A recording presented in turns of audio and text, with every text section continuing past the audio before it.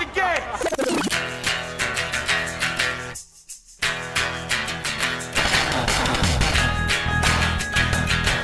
All right, let's do this. How are you, what the fuckers? What the fuck buddies? What the fucksters?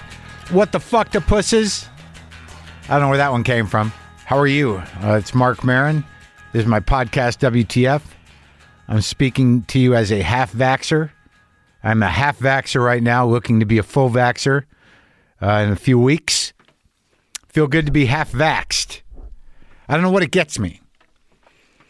It seems like there's some discrepancy about 2 weeks after the first shot of the vax. I got the Moderna, the juice. I got the Moderna juice. I got that hit. I heard it was 52% protection after 2 weeks. Then someone said, I don't know, they got a new angle on it. Might be up to 84%. I don't know. Could I just take the middle and walk around feeling like I'm about 68%? Protected, or what do I do? I'll wait it out. I think that what I'm going to do 2 weeks after my second dose is maybe I'll go visit my mommy in Florida. Yeah, my mother, who's fully vaxxed at this point, she keeps asking if she can come out here. Let me rephrase that. She keeps threatening to come out here. Now, it's not like I don't have room for her. I can fly her out even. But to be honest with you, I don't know what to do with my mother after a day. And I've talked about this before. I think if you have kids here's a kid. Look here, look at the baby. Hold the baby. Yeah, take the baby to the mall. Let grandma take you. I don't got any of that. I got a couple of cats. And then, after an hour of conversation, I'm sort of done. And that's day one. And then by day two, I'm starting to feel queasy. Like literally physically ill. I don't think it's anything she does on purpose. I don't know if it's because I'm emotionally incapacitated because of her. I don't know. I'm not angry. I'm not saying this in judgment. I'm just saying that I can't have her here for more than a day without becoming physically ill. I'm not meaning that as a negative thing or as a hurtful thing. It's just what happens. So what I'm going to do then, because it's been a while since I've seen her, is I'll get fully vaxxed. And then I'll wait a couple weeks, and I'll fly down there for a bit in her terrain, in her environment, where she's distracted, where she has a car, where she can do her Pilates class or whatever, walk her dogs, go to Publix, go to Costco, go eat at the place. I don't know. Is Florida fully open? What's happening? Do you even need to wear a mask in Florida? Is Florida just a chaotic COVID wonderland? I don't know where it's at, but I know my mother's there, and I know we'll both be fully vaxxed, and I think that'd be a nice thing to do. Go visit my mommy for a few days and get out, but keep it on her turf, and then at least there's distractions. I can stay at a hotel. It's going to work out. Look, I love my mother, but only for a day. That's not true. You understand what I'm saying. Look, I've got this new kitten, had some problems, but let me do what they say, as they say, set up the show for today. Today, I talked to Eddie Huang.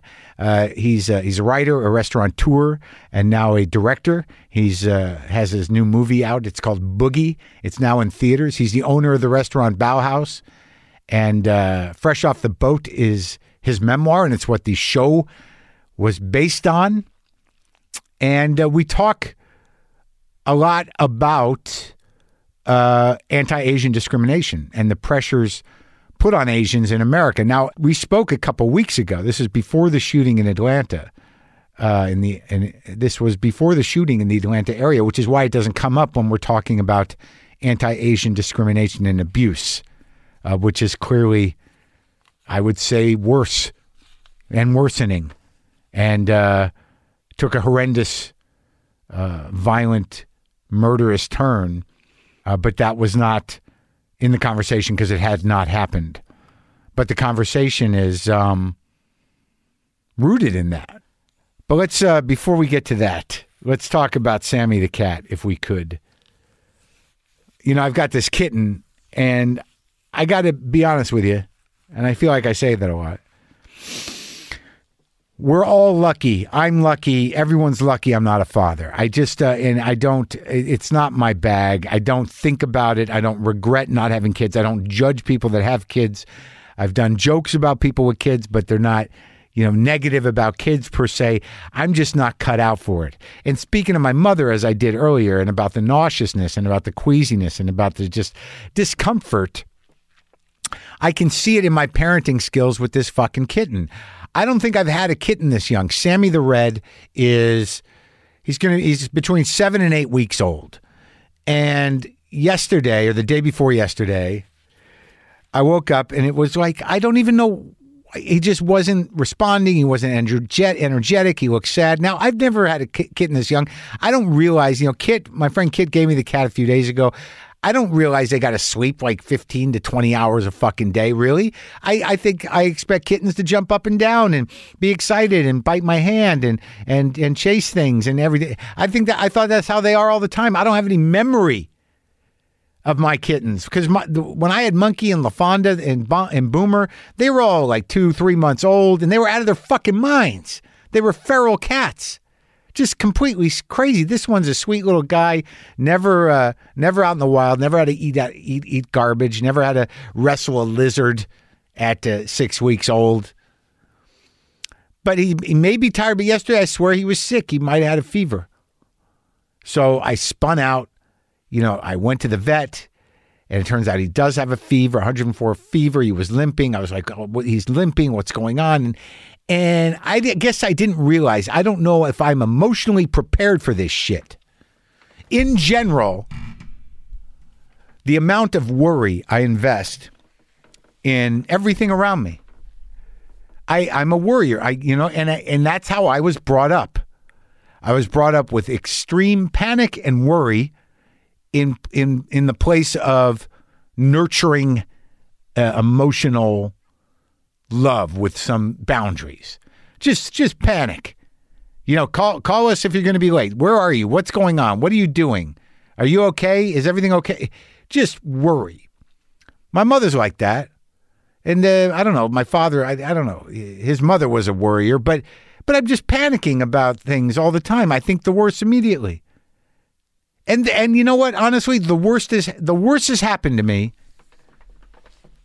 And I didn't anticipate it, but I was worried while it was happening. And it happened in the room that I've got this kitten in. So there's just triggers abound, man. So I took him to the vet, Doc Modesto McLean over at Gateway. Great guy. His brother-in-law works over at Fish King. I'm learning the people.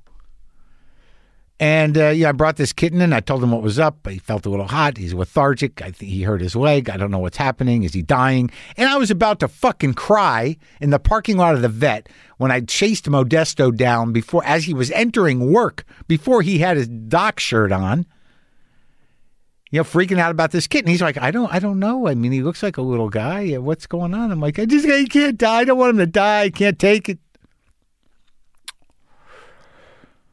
But then, it was interesting because I had never really talked to Modesto, but he's standing there. I'm panicking that the Sammy kitten, Sammy Red, is going to die. And he starts telling me about why he's a vet, kind of, because he grew up down the street from Gateway, and they used to bring the family dog there. He'd been going there since the 70s. In the 70s, Gateway was there with the Dr. Feldman. I had no idea. I've been going there for 20 years to Gateway. And he's by far the best doc I've had over there. And he thinks that's why he became a vet, because his mom, they used to bring the family dog there. He had this dog that the family didn't sound like they took care of it that great, just let it run wild. He had this weird detail. He says, my mom used to feed the dog spaghetti. But he was just sort of reminiscing and tracking that as to why he might be a vet, because of that place, a childhood experience about it. Meanwhile, I'm like, my kitten, I think it might die. Can you, my kitten is dying. Can you please, but I didn't do that. I listened, and it was good. It was interesting. I'm glad we connected like that. I wish I wasn't so freaked out and spun out about the kitten, but it turns out he has $700 later. We found the leg wasn't broken. His blood work looked great. No leukemia, no FIV. He has no sign of viral infection. He was given some pain reliever and some antibiotics just in case, and sent home with a little new kitten package, new patient package. And I freaked out until later that night. Kit came over and he's jumping around, he's flying around. I think he just likes Kit better than me. And now I'm in that zone. I'm worried about the cat. I'm worried he doesn't like me. I'm worried he's picking up on my intensity. I'm worried he's picking up on my panic. I'm worried that I'm too much for the cat. Like he can't handle me. All my cats are fucking freaked out. Cute cat. Hope he lives. But man, it triggered everything. Triggered my mother, triggered bad parenting, triggered why I don't have kids, triggered the passing of Lynn, triggered, wow. God damn it. Some people aren't cut out for the parenting. I can handle it. I've handled a lot of cats, but I have a specific style. It's hard for me to soften up just right and be open without getting sad. That's the other thing. Poor Sammy's like, why does this sad man keep touching me? Why does this sad man keep wanting to hold me? Why is this sad man back in here trying to get me to eat food? At the very least, this sad man should take a look at me and realize this is joy. This is what joy looks like, sad man. He's having the exact experience that I had with my father.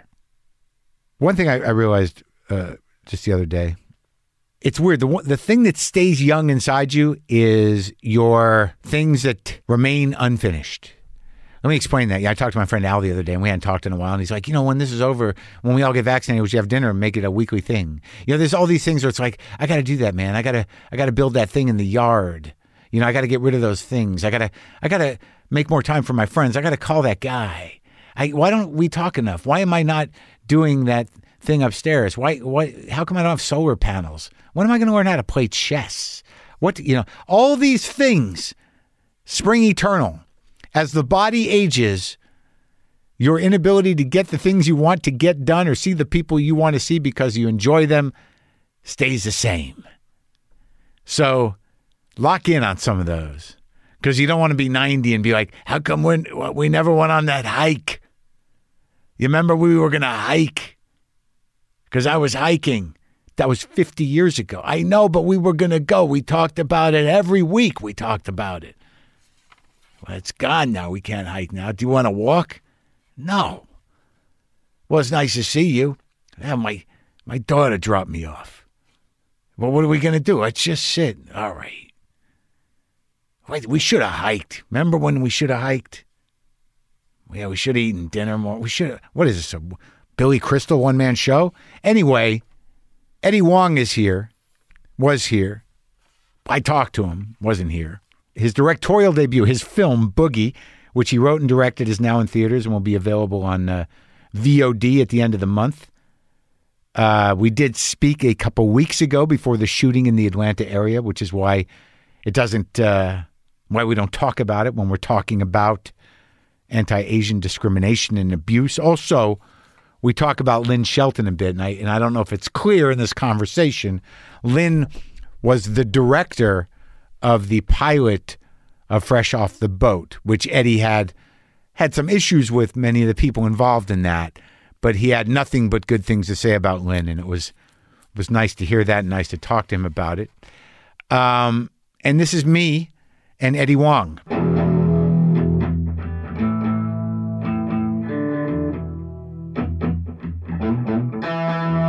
Were you sick from your second shot? Is that what happened? Yeah, it's the second shot really takes you out, and it's weird because everyone tells you you're gonna be fine miraculously, and while you're in it, you're just like, oh, I don't know, I may die, Oh, it was you were that sick? Like, you couldn't breathe and shit, or no? No, I could breathe. Well, I didn't have the energy to breathe. It was like it just shut you down. Yeah. I watched the movie. Awesome. And I liked the movie. You know what it reminded me of, though? It reminded me, like, it made me nostalgic and sort of homesick for New York, although I didn't understand anything anyone was saying, and it was never my life. but but it definitely. I remember watching those people. I remember walking by and seeing like, hey, those are those urban kids having a good time. Yeah, I don't know what the fuck they're doing, man. I love that. That's actually the reaction like I really want. So I'm excited to talk to you about it. It definitely brought me back to New York. Like I lived there from, I was there on and off from 89 to 2002, you know? Yeah. So I was there, and then I was there earlier as well. But it really felt that. I really felt the New Yorkness of it. Yeah, and the New Yorkness that we don't explain anything for anybody, you know? Right, exactly. And there's a language to kids that, you know, especially that, that goes back, you're going back a little bit, but then even current language that I don't know what the fuck anyone's saying. And then on top of that, you know, you have a way of writing in your own sort of slang almost. Your writing is very expressive and specific. So it's like two layers of like, what was that? Do we need subtitles here? I know they're speaking English. But what the fuck is going on? You know, for my director's cut at one point, I had subtitled the assistant coach, the white guy with the hat on all the time because he's kind of mush mouthed. And I was like, man, it'd be pretty funny to subtitle a white guy that's mush mouthed. That would be funny if that's the only thing that you subtitle. Yeah. But like, where did you ride out most of the pandemic? Have you been in town the whole time? No, I was actually in Taiwan for about 11 and a half months. I was in Taiwan, and then I just got back like January 15th to do the movie promo. Do you have family still in Taiwan? No, my family all went back to China because we have that immigration pattern of the Chinese that lost the Civil War, went to Taiwan, and then we came to America. But, right. My parents and brothers all went back to China because there's more opportunity there now. So they're in China? Yeah, I'm the only one left in America. It's crazy. When did they go back? They went back. Well, my poor parents went back January 7th, right before everyone discovered like coronavirus. So they went back then. My brothers have been back there for 2 years now. So they So went back. did anyone get the corona? No, luckily my whole family followed the rules. They stayed really safe. No one got the rona. Yeah. That's interesting, man. So but that was never the plan. I mean, your parents wanted to be here, didn't they, ultimately? Yeah, they wanted to be here. And it was really crazy because they lived with me while I was in post for the film. And it just got too crazy. Like I came home, the dogs had like pissed on my art and like my mom had rearranged everything. And my parents are really funny. If they moved everything from Orlando, like they brought an expired brick of cheese. And they brought empty bottles of wine that they drank that they were like, they're nice bottles. And they put all the shit in my house. And I got home one day and all their workout equipment that they couldn't bear to throw away, they put in my room. So then there was an elliptical and like weights next to my bed. I'm like, Mom, you turned my room into a gym while I was at work. And I was like, we have to have a talk. So then my parents were like, look, it seems like we're two in your hair. Your brother's willing to help us get an apartment in China. We'll go to China, but like, can you hang on to our stuff? So now they have a bunch of stuff here, but they went to China. But when did you see, now I'm going to confuse the movie with your life, like with your real life. So you grew up in Florida mostly? I grew up all over. I was until 9 years old in DC. And then from 9 to about 22, I was in Orlando. And then from 22 all the way till 35, I was in New York. Were you born here? Yes, I was born in like the DC area, northern, like Fairfax County, Fairfax Hospital. So your parents were already here? Yes, my mom came as a 17-year-old, and my dad came, I believe, as a 25-year-old. But they didn't know each other? They met here?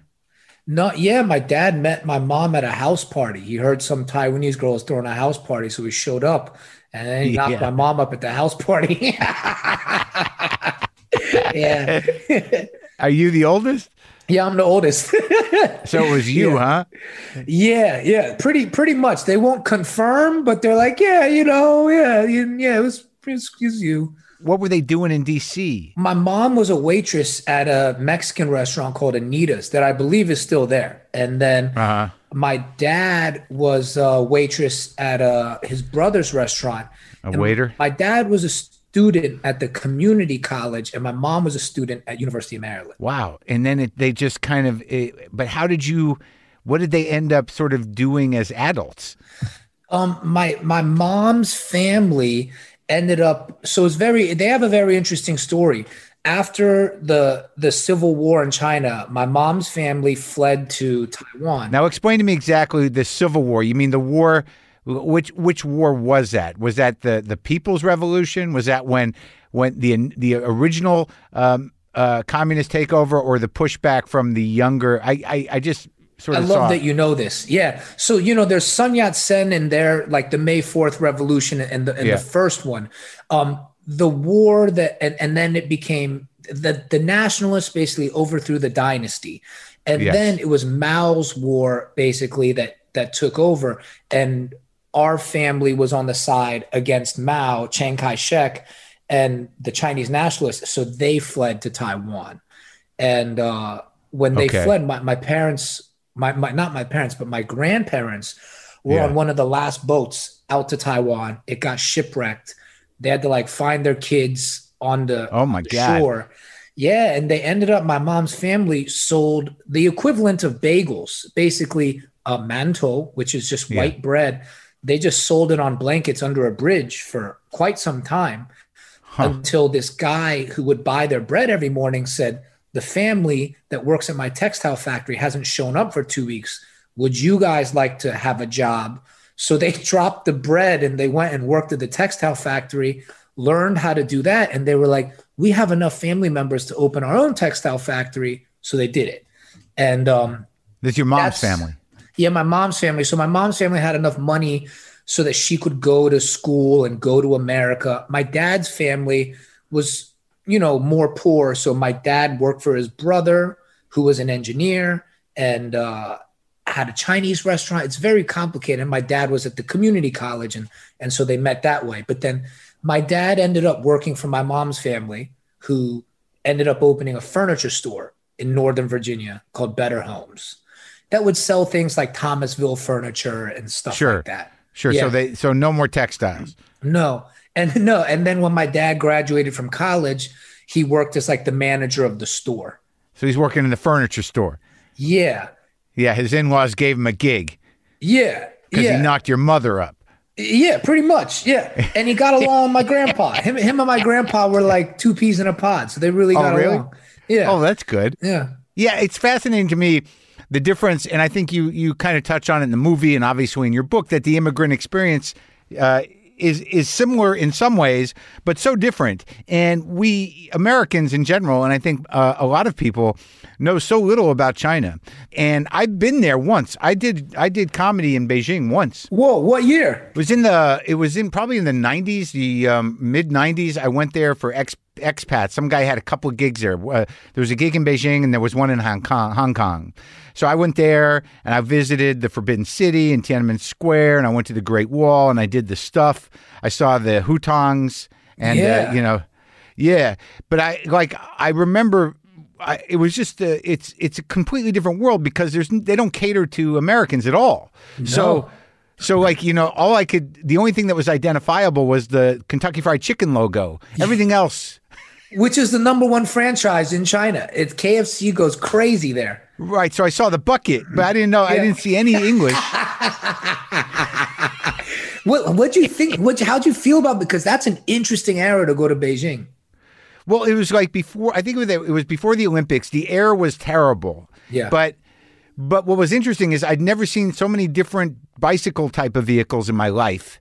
And and just people were getting, shaves and haircuts on the street. They were selling animals on the street. There was people all over the place doing odd things. But I think the thing that seemed to impress me the most was how many peculiar vehicles there were.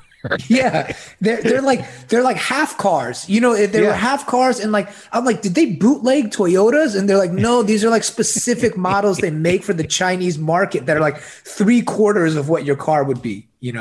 It was fascinating to me because I knew nothing about it, and I in Hong Kong was really kind of exciting and stunning. But that was the only two places I went, and I only got around a little bit.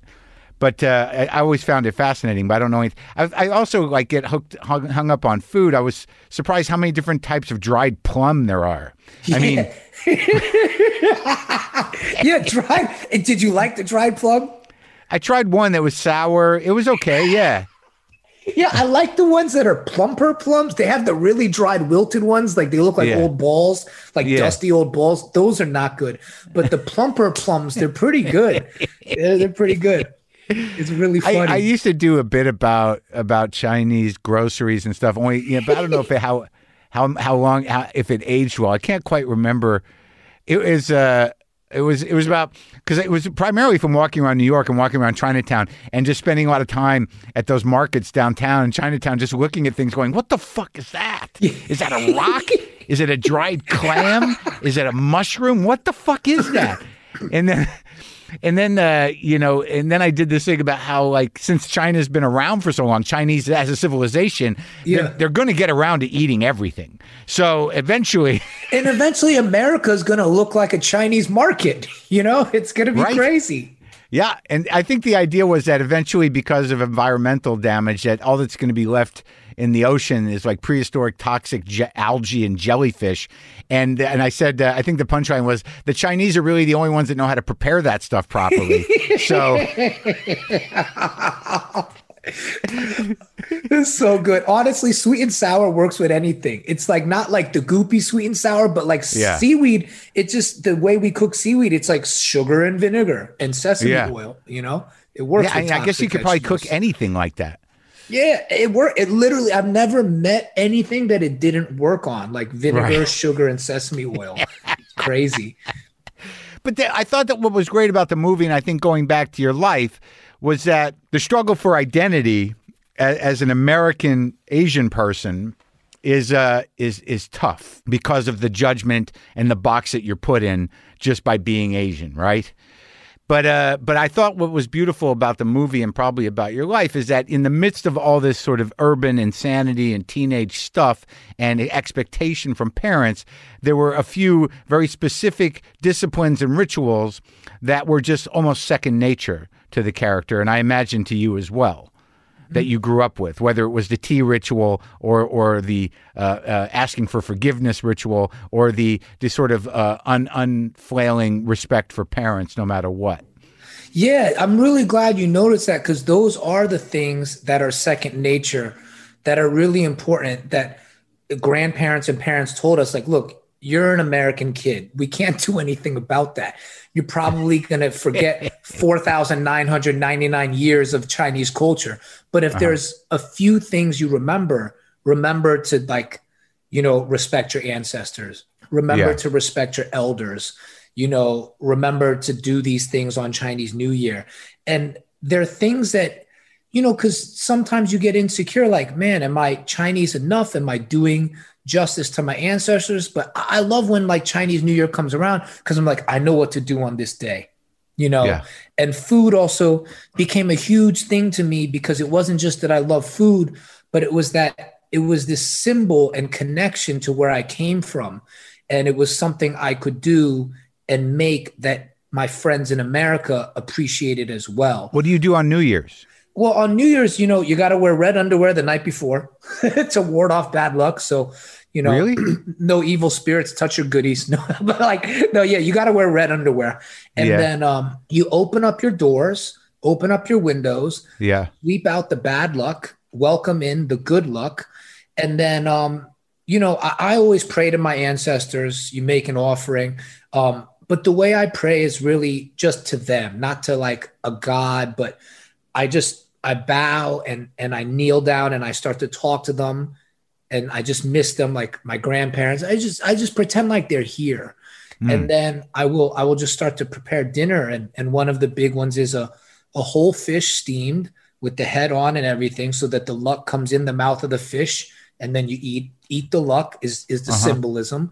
With ginger and scallions? Yeah, exactly. That one, it's classic, really good. Yeah. A Shanghai steamed fish. And then, I'll make dumplings, and I usually like to do Napa with pork, and they symbolize like money, because they're like nuggets.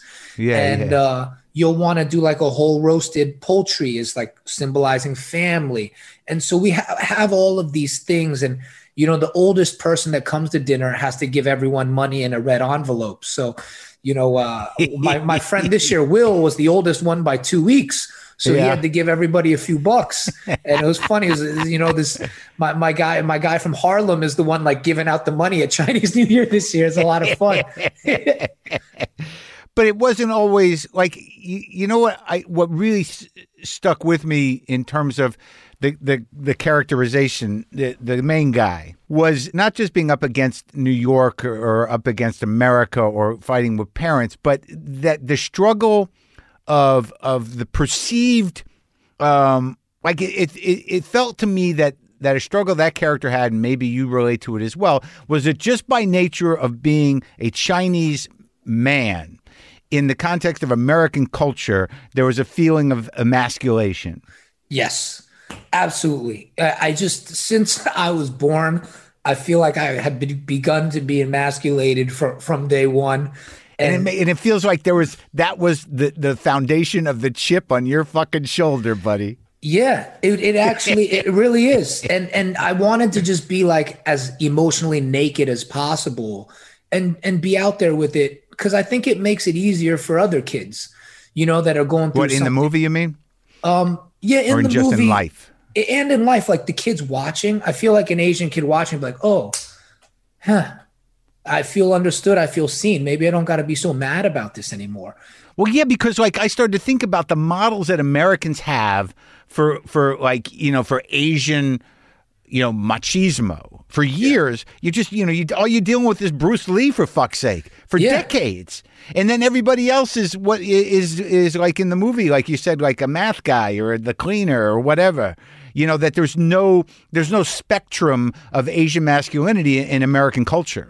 No, there's not. And then I remember being a kid and watching like Chow Yun-fat and Replacement Killers or Jet Li. And I'm like, they rescued the girl and they didn't get a kiss. They like nobody like what's going on? Like they got their sex appeal is just invisible. And I was like, I would like to use my penis one day, you know? Someday that'll happen. That was a very awkward scene in the movie, by the way. Yeah, the way that. Yeah. I don't know if that's what happened for you, but I'd never seen it talked about so plainly. Like there was no foreplay. It was just sort of like, I don't know if this is going to work. You know, I'll tell you a funny story, Mark. That wasn't what my first experience was like. Cause the first time I was with a woman, she was an Asian woman. And well, actually, no, I was very nervous. I will have to admit this actually, now that I think about it. Yeah. The first time I was intimate with a woman, it wasn't sex, but she had to force me to kiss her because I was so nervous. She took the keys to my room and she put them down her shirt and she said, "You need to come get these keys." And her friend had given me a talk. She's like, "My friend likes you. You said you liked her. You guys are together now." Cause this was like 9th grade. She's like, "You don't hold her hand. You haven't kissed her. What are you doing?" So they took my keys and put them down her shirt. And then I was like, okay, now I got to do stuff. But it was like, I was so fucking awkward because I had read this article in Maxim magazine, right? Oh no, see, that'll fuck you up. You know, if you read the article or you see the porno movie, it's over. Yeah, Maxim has ruined every child, I think, in this world. But basically, I was my mom was buying groceries and reading Maxim, and they had this like pictorial graph, and like it was by race, penis size.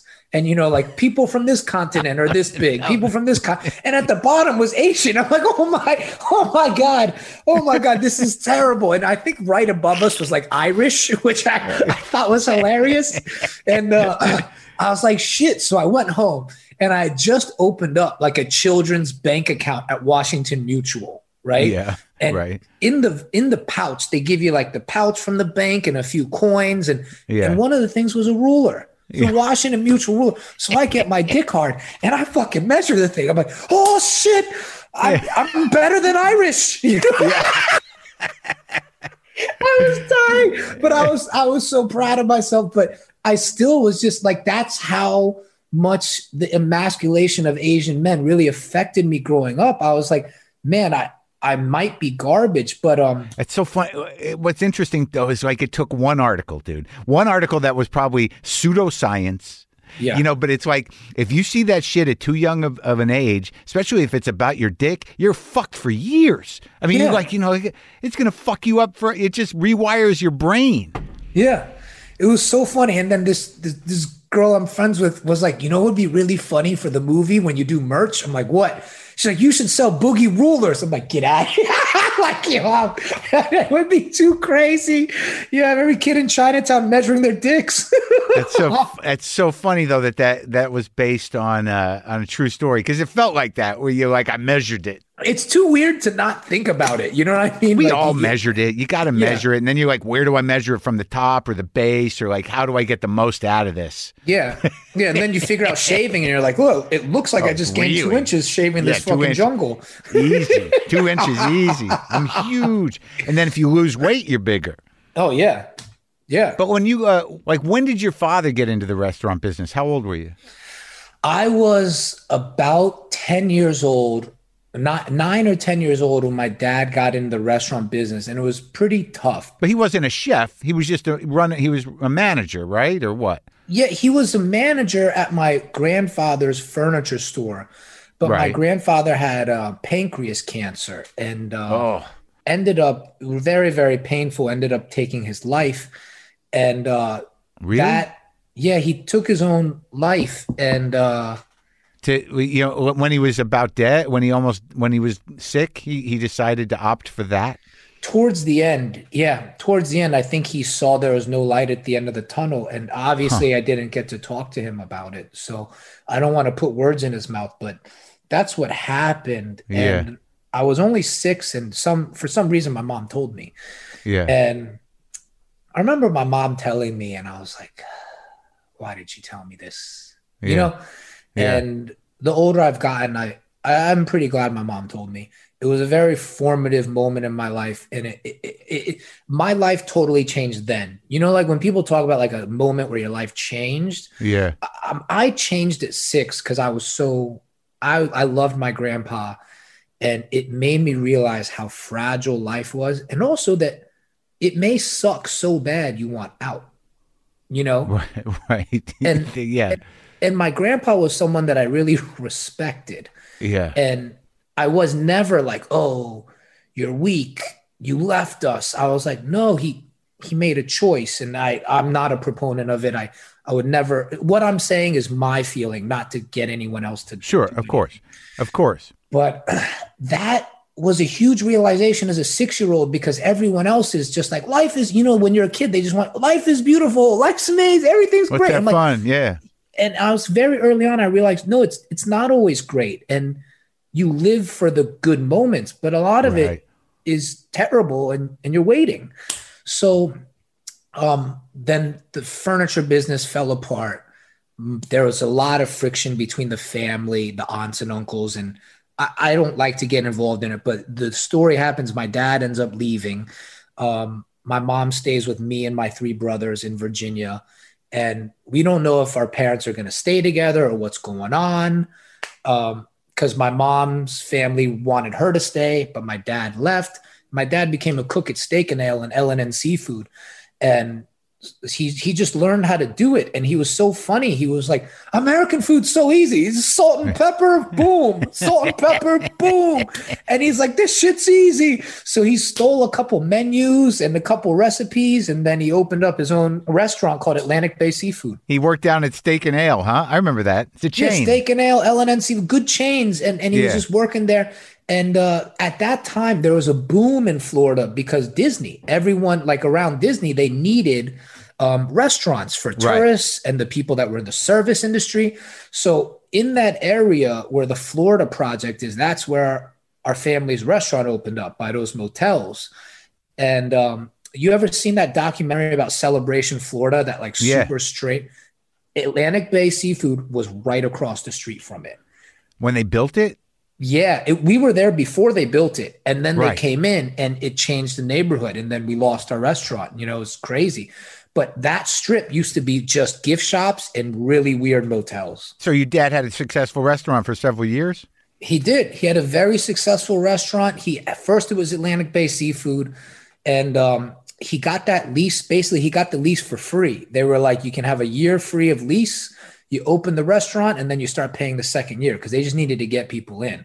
Yeah. And then from that success, he opened another restaurant, Cattleman Steakhouse, down the road. And he just went boom, boom, boom. And he kept opening these restaurants until they started going to shit. And then he sold them to Hooters. So that's what, and Cattleman's, that's the name of the one in the show, isn't it?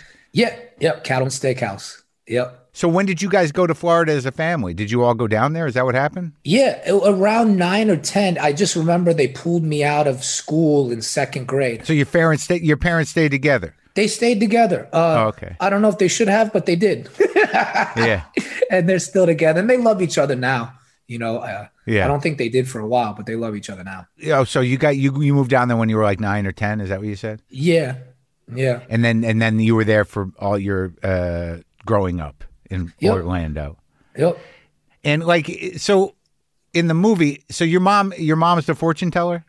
Yeah, my mom's a fortune teller. Yeah. And you're the uncle. Mm-hmm.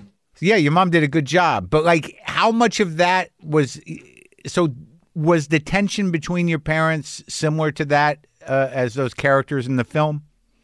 Yeah, it was actually toned down for the film because in the original, there's quite a few scenes of the parents actually. Well, there was 1 or 2 scenes of the parents hitting each other.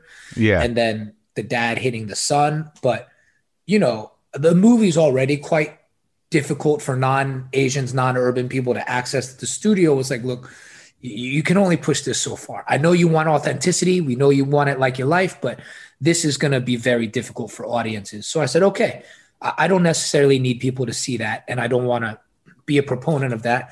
So we toned it down. Oh, I see. So to maintain empathy for the characters, yeah, you couldn't have them really hitting each other. Yeah. And I actually, this is one of those times where I think the studio was right, Yeah, because I know that, during the making the original series, the TV show, I read that letter that you wrote about, trying to maintain the integrity of your story. Yeah. In the face of the homogenization and status quo of American family television. Yeah. Was a plight that you had to deal with.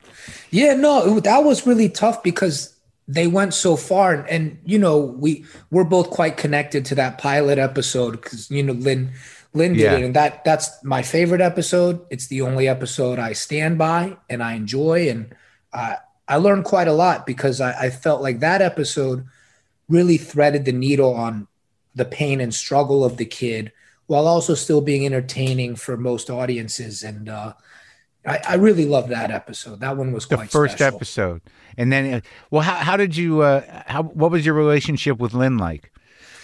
Man, she was the only one that was nice to me in the leadership position, to be honest. Yeah.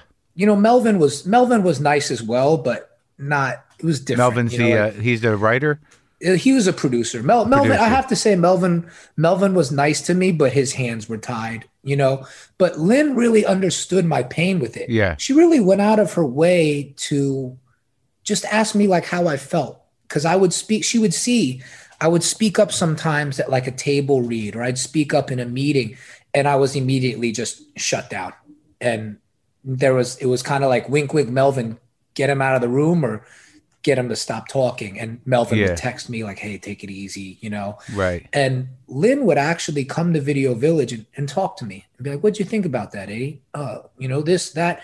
And it wasn't cursory either. She could really tell that there was stuff in here in my heart that would probably help with the episode.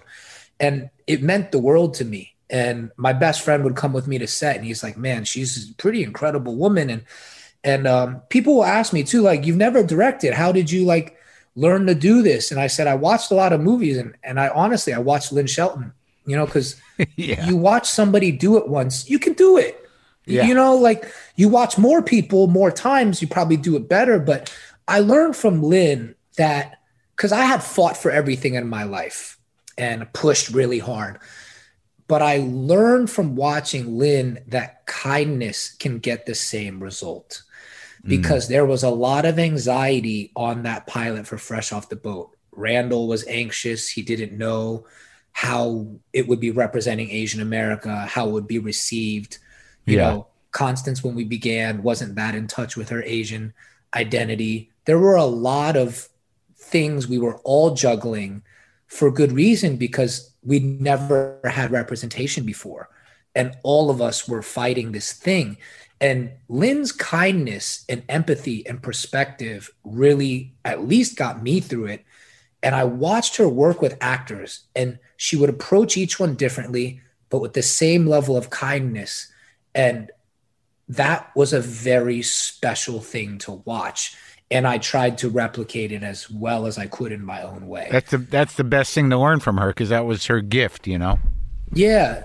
It's a funny thing is when you don't pose a threat to people and they let their guard down, it is incredible what they'll reveal. When you tell them to be revealing and you push them, they're like, you know? Right. And that brings out the best in the sort of interaction with the other actors and everything else. Yeah. That's great. That's nice that you learned that stuff from her. So when you say that, you know, you fought for everything, it seems like it took you a while to even land on cooking, you know, let alone writing and directing a movie. Like, you know, it's almost, Jews are the same way immigration was that there's this pressure to sort of do better than your parents and to do whatever's necessary to succeed in a way that is stable and moves the family forward and moves you forward. And it seems that in Asian culture, that pressure is almost unbearable.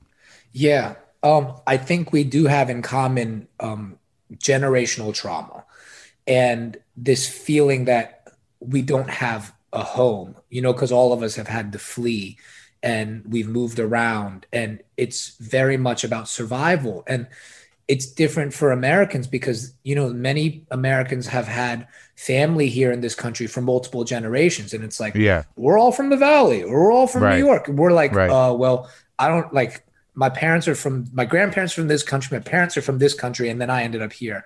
And there is this immense pressure to just survive. I think that is the mentality. And we're expected to follow the rules, and we're not expected to excel or be different or be great. It's just be a number and just survive. Really? That's what you grew up with? Because I guess, like, you know, in the movie, the father's sort of he's a bookmaker, right? He's sort of a gambler. He's done prison time, right? Yeah. So it's very interesting you bring this up, is because my mother my mother always felt special because it was very weird. My mom was the most conservative, and just like the mom in the movie, did not want the kid to stray. But my mom's belief in herself inspired me, and I don't even think she realized it. But my mom was believed the number one student at the number one women's high school in Taiwan. The most competitive high school to test into, like Stuyvesant in New York for women, was Beinu. And my mom was like the number one student there. When she came to America for her senior year of high school, she was the salutatorian and did not speak English. And I asked my mother once, how did you learn to speak English? She said, well, I watched I Love Lucy. I really liked I Love Lucy, but I also just used my brain. I got the yellow pages and I started to cold call every number and speak English to them. She's like, a lot of people hung up on me, but then sometimes people would talk to me, and that's how I learned English. And I was like, that is insane. And so not the typical story you hear of parents. She was very wily, and my mom would give me advice that she would not take herself. And it was from observing my mother that I learned to be wily. And even in the film, the mom is the one with the plan. And she's the one that finds this kind of wormhole for him to make money and succeed and get out of this family. The dad really loves him and believes in him. My dad beat the shit out of me, but for some reason I knew he loved me, because in the moments where we got to hang out, I saw him smile. I saw him look at me with fondness, and I just knew he loved me. And it makes me sad to say, because he didn't say it, but I knew it. And my mom would say it, but I felt like it was an apology, you know? Oh, I love you. Baby, I love you. You know, like it was like if I finally spoke up, being like, Mom, I'm about to break, because there were times where I just cracked because of the tension and the abuse. Yeah, yeah, yeah. There, because my mom would run away from home and bring me with her because I was the oldest one, and also because my dad would hit me. Yeah, and her too. Yeah. So she'd run away from home and we'd stay at the Red Roof Inn. And it was like when my mom hit bottom, she'd tell me she loved me. And she would put this pressure on me that I don't resent her for, but was very tough to carry, which she would say,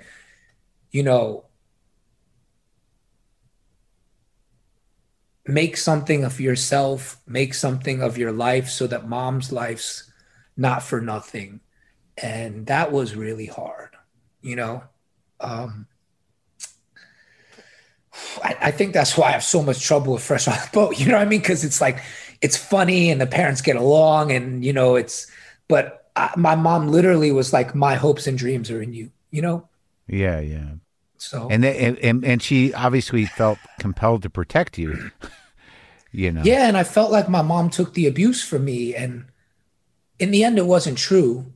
But that's how I felt as a kid. What when you look back on it now, or when you deal with the behavior of your father, where was it coming from? He wasn't like an alcoholic or anything.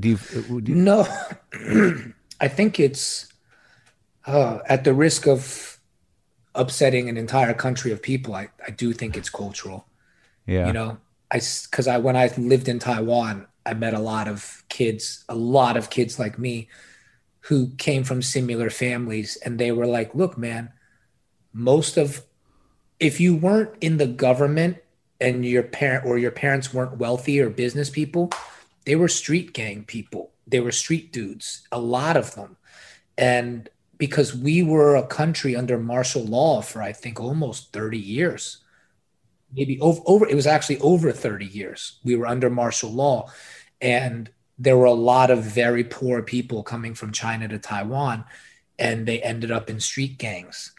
And that's the culture. And my dad, I love my dad. And I know it's very hard for like an American audience to understand. And it's tough to parse through because they're like, this guy sounds like a monster. But my dad had it tough too, like he was doing that stuff. And he told me a story when he was 12. They used to have to wait 3 hours to get on the bus back home from school. And everyone would line up and just wait to get on the bus. And one day him and his friends were like, I don't want to wait 3 hours in line. Let's go play basketball and just be the last guys on the bus. I'm like, all right, cool. So they played basketball, and they came back, and the crossing guard was like, you guys weren't standing in line for 3 hours. And my dad's like, yeah, why would we stand in line for 3 hours? And he's like, I'm telling your parents. They told the school, they told the parents. Of course, my dad got disciplined at home, Yeah. So my dad went to school the next day with a knife and shanked the kid in his leg and just walked away. He waited 3 hours in line, got to the front of the line, shanked the kid, and got kicked out of school. And then he was like in night school with all the other bad kids, and that was it. Oh my God. Right. And I was like, you're 12? He's like, yeah, I didn't like being hit at home, and I didn't like being snitched on. And that's just, that's when I start to understand my dad. That's the core of him. the world he grew up in. Yeah. And when he brought me back, like he got a lot of respect in the neighborhood. Like everyone in the neighborhood selling food, like remembered my dad. And he has a lot back where? To the street he grew up on. And now it's like a tourist place. It's the most famous Ding Tai. It's called Yongkangjie. But back in the day, before Ding Tai Fung was like crazy famous, it was like a street that a lot of kids would hang out in the park, and they were tough kids. So I remember eating noodles on that street from a vendor in the early 90s. He brought me back, and the guy's like, your dad, when my dad went to the bathroom, he's like, your dad ran this neighborhood. This was his neighborhood. And I was like, what? And he's like, yeah, one time these guys chased him down here. Yeah. And we were back to back with cleavers fighting these guys off. And I'm 12 Right. and I'm like, you got cleavers. So my dad was slicing people. He's like, we were fighting. And it was just always this weird, mysterious thing. Like they would never say what they did. Right. And I remember too, like I was maybe 15, a guy showed up at my house one Christmas, dropped an AK-47 on the dinner table, said Merry Christmas to my dad, and a huge scar down his face. And I was just like, I don't know what the fuck my dad was doing in Taiwan, you know? But it started to make sense why he was the way he was in our house. And he was just hit a lot growing up. Yeah, but also, like, I have to assume that whatever his status was in that world, which seemed to be of some recognition, that, you know, then, you know, coming to America and learning this hustle, working in a furniture store, and then figuring out how to run restaurants, and then losing restaurants. I don't know how it all went with him financially, but, you know, it's a different game here, right? And there must have been some disappointment or something. Yes, you nailed it. When he was in Taiwan, even though he didn't have money, he was the man. You know, Right. respect. And that's a big thing to somebody.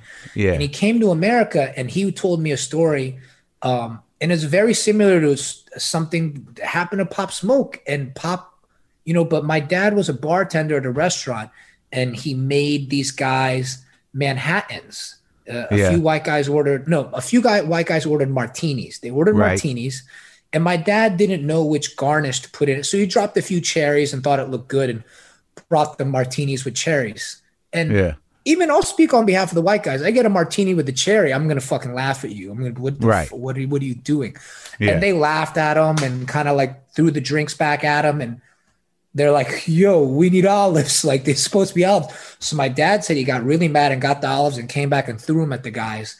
And he was like, I never wanted to be embarrassed like that again, you know? And I think it really affected my father, but most of the fights at home were because my dad, I think, was down on himself. And my mom would really yell at him things like, you're a loser. You know, like, I don't know how you're going to raise 3 kids. We got no money. And, you know, she would really go at him. And I would tell her to stop, but she wouldn't stop. And it just, it was fucking nuts, Mark. I can't believe I'm telling you all that. I've always kind of sidestepped a lot of this, but now that the movie's out, I'm just like, fuck I'm done sidestep. My parents are in China. They're never going to hear this. And they know I love them, which is cool because we're good now. You know, like when you're good, you can talk about it. They're not, I don't think they're embarrassed because they know why it happened and they've worked on it and they love each other, you know? And also they're, you know, at this point, you know, you're a grown ass man. They're probably proud of you. They know that, you know, you can make choices on your own. And if they want to remain in contact with you, they got to behave themselves. Yeah. Yeah. It's really true. And they want to have a real relationship with me. So since we finished the movie, we've really had some very good conversations about what happened and where we stand. Really? Yeah, my mom. It took that long. It took that long. They watched the movie and they sat there and they didn't say anything for 30 seconds to a minute after. Yeah. And my dad just said, I'm proud of you. He said, I see myself in this. I do. He said, I see myself in this and you understand me. And my mom didn't say that, but she said, I'm proud of you. This is a phenomenal film. She was just like, I love the film. She didn't engage the personal as much, but she was like, it's really good. This is an insane accomplishment, you know? And she was proud of me in terms of accomplishment. My dad felt very seen as a person because he, I think, wanted to know that I knew like he loved me. Yeah. That was really cool. My mom is so amazing as a woman. I think she sacrificed me loving her or me knowing she loved me for me being successful. And over that was the most important thing. She wanted me to survive. She didn't want me to be like my dad. Yeah. But like at some point, it seems that, were you ever a criminal? Yeah. Yeah. And it was funny. I asked my mom once, I said, Mom, what'd you see in dad? Because until the age of 10, I could not believe my mom was with my dad. And when we'd be at the Red Roof Inn, I'd be like, we should just leave. Mom, we should not go back. This is before you had siblings? How many siblings? When did they come? I had 2 siblings and they didn't like being there either. I love my brothers. You know, they were amazing. And I would hide them. I would build forts out of the couch pillows and be like, stay right here. And I would usually go stand by a phone in case my mom would let me call the police, and she never let me call the police. But that's what I did every time. So it was completely dangerous and out of control and terrifying. Yeah, it was very, you know what? It was almost exactly like Connie and Carlo in The Godfather. Honestly, that's why I would watch films like that and be like, oh, it's like home. It was like that. Oh, geez. Exactly like that. And well, I'm glad you survived it. That's terrible. It was tough. And yeah, that's why, like, even as a kid, I'd sit there and watch Cassavetes, like Woman Under the Influence, like, oh shit, this is nice. Other people go through this. You know what I mean? It's so weird. Like when your life is shit, you watch other shit and you're like, oh, I'll just rub myself in shit, you know? Yeah, but also like it's shit that makes you at least know you're not totally alone. Exactly. But how did you not end up fucked up? I mean, I think I'm fucked up, but did you go through a period though? I mean, I know you went to law school for a time. Did you finish? You finished law school, right? Yeah, I did finish law school, but I think what saved me was I really loved my mother, and I wanted to save her. And my response, I never raised a hand to my dad. I ended up fighting. Never. I just took it. My middle brother fought my dad once and got him, and my dad was very scared of my middle brother because my middle brother got so sick of being hit, he just lifted weights and trained martial arts and got so big. And I think by the time my brother was 16, my dad could not hit him anymore. But I took it till I was about 19. Your brother hit him though? Yeah, my brother got him one time, not like punched him in the face, but like I believe my brother pushed him down. I can't remember. And said, don't fuck with me. It's over. Yeah, Emery gets mad when I don't get the particulars of it correct, but Emery, in apology in advance, the crux is my brother did something physical to my father that made him realize the days of him hitting us were over. Right. I was too pious and I was too respectful of my dad to hit him back. I just took it. And you didn't hit other people? You didn't take it out into the world? I did take it out in the world. Because when other kids fought me at school, I was like, well, now I can fight. And there was a part of me that was just like, don't fuck with me. I went to school for pretty much most of the days, just going like, just everybody leave me alone. Like, just please leave me alone. I just want to do my homework. I want to make my mom proud. I want to get home and I want to watch basketball. Like I just listened to rap music and I played basketball. And I always like had like one friend all the way until 9th grade. But this was the thing. The thing that saved me was wanting to save my mother. And I had a kid across the street, Warren Nielsen, was my best friend I met when I was 14, 9th grade. And I saw him get hit at home. And I saw the shadow of his father hitting him. And then I saw the shadow of his dad making him clean up something on the carpet with spot cleaner.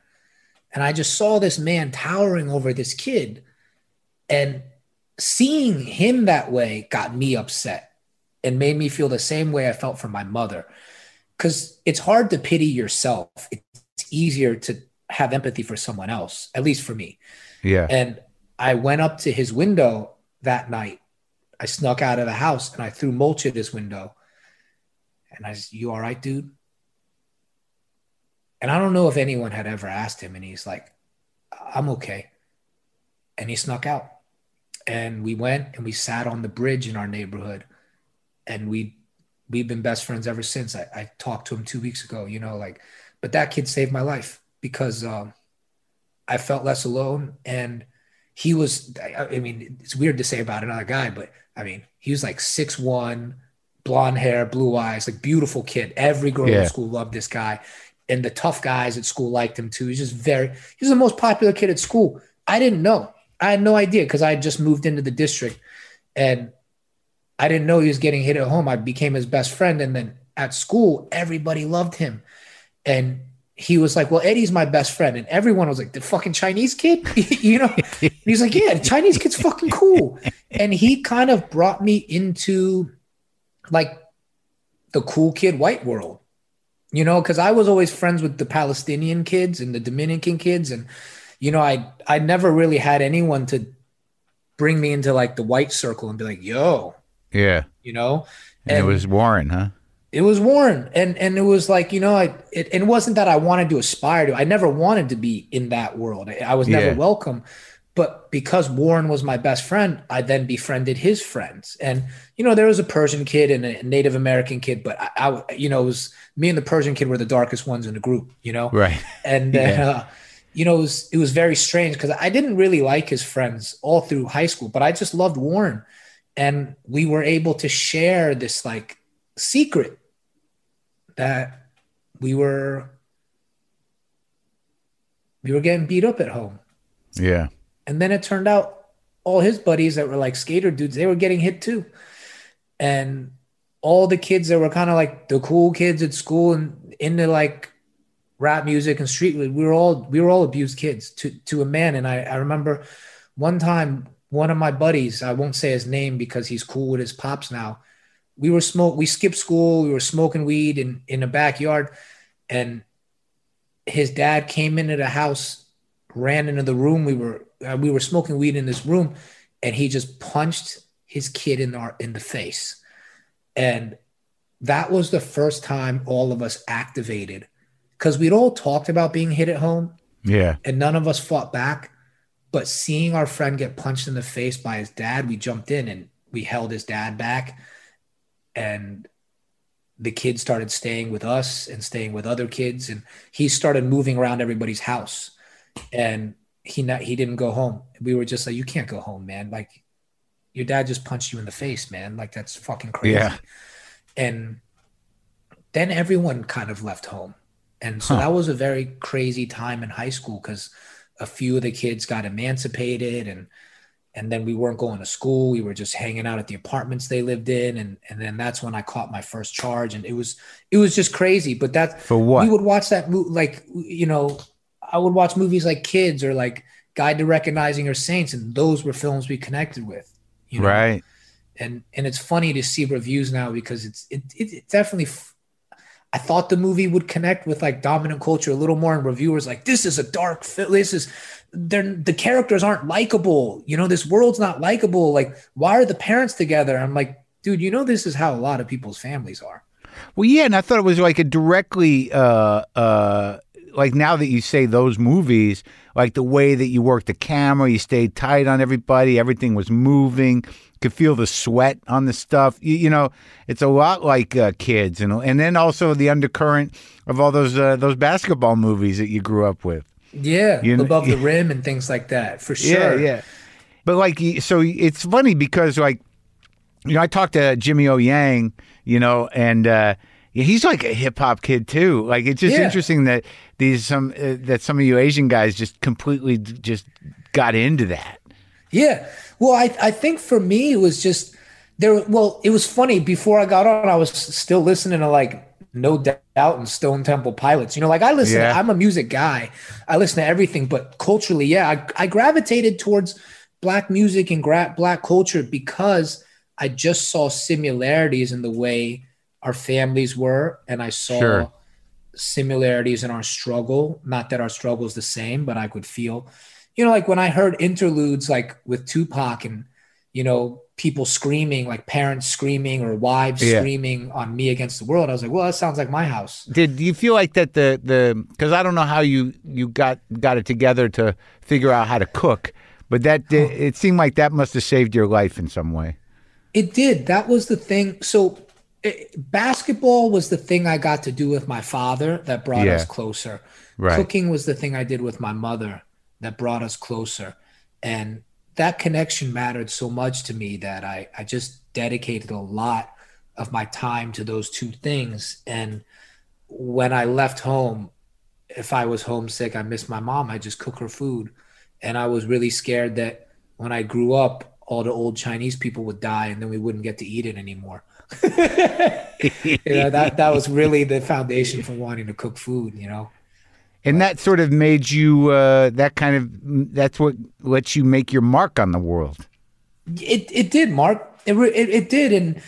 And I really am I'm very thankful to the world for being patient with me and kind of allowing me, or maybe I created the space and allowed myself, but I'm thankful to the world, because without the early customers at Bauhaus, the early people that read fresh off the boat, like I never would have had this chance to tell this story. And so I'm just very thankful. And you didn't end up in jail. It sounds like you could have at some point. Yeah. I went a couple times and I got really close to fucking my life up fully. And I was able to get it together when I needed to. And that's kind of been the MO of my life, is like I dick around and I get upset and I flail. But then it's like when it's game time and I know my back's against the wall, I show up. Well, it was a fun. It was not fun. It was a powerful movie, dude. And it kind of made me rethink about the struggle of somebody coming up Asian in the city in America and what that's like. So I learned something and I was moved by it. Thanks, Mark. And thanks for having me on the show, man. I've honestly been a fan a while, and I followed you because Chris Jackson edited Fresh Off the Boat, and he would always talk about you. Oh, yeah. He'd always talk about it, and he'd always say, you got to meet Marc. You got to meet Marc. You guys are both crazy. Well, let's hang out. Let's get some food when we can. Yeah, I'd love to. Okay, buddy. Thank you so much, man.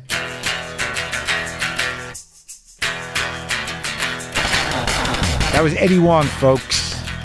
And the new film Boogie, which he wrote and directed, is now in theaters and will be available on VOD at the end of the month. And a reminder, if you want a handmade cat mug, just like the ones I give guests, go to brianrjones.com/shop. Okay? Maybe I ought to get new cat mugs made with the new cats. Maybe we need some Sammy and Buster mugs. That means I got to call Dima and see if he'll do the art again. I don't even know if he does that shit anymore. I guess I could ask, because sadly, all the cats on those mugs are gone. Those are memorial mugs at this point, but they are the originals. All right? Maybe that's the thing to do. I'll ask Brian. Maybe that would be the 10-year thing. Why am I just sitting here thinking out loud? Here's some guitar.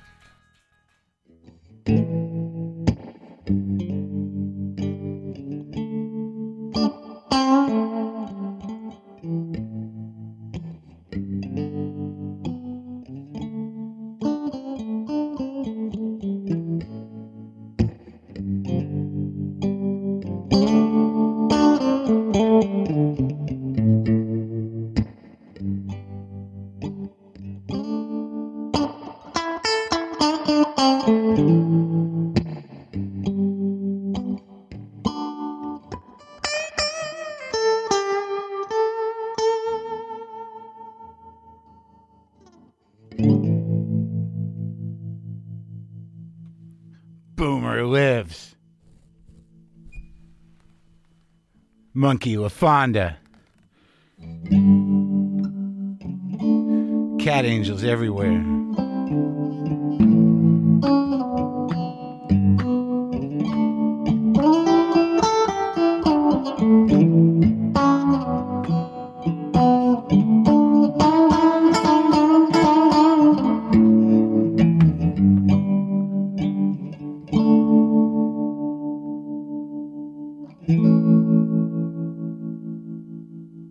Cat angels everywhere.